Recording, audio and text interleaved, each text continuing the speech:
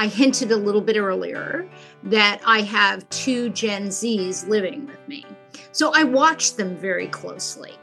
And, I'm not the only one who said it. I could point to anecdotal examples, but Pew Research just did this comprehensive study on Gen Z and why they're so different from other generations. Now, they are on track to be our most educated generation. But what comes with their education and, almost insatiable desire to know everything because they can get it at their fingertips, there comes a discriminating viewpoint. They're very, very critical.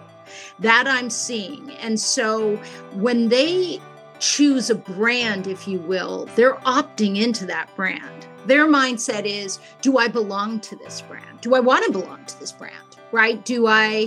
When I go out and I'm even on Instagram, am I part of this tribe? Do I want to be part of this tribe? Right? Everything is about opting in for them.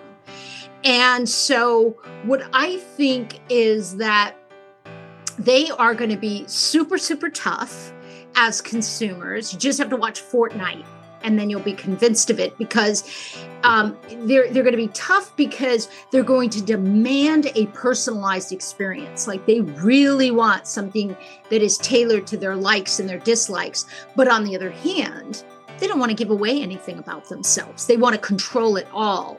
And so I'm wondering, for a disruptor like you, and you're thinking about these financial institutions that are going to have to do outreach to this very critical community, how are they going to strike that balance? Because consumer experience for the Gen Zs, that's going to be everything. They will base their entire consideration set of whom they do business with all on that, kind of what I would call very personalized consumer experience.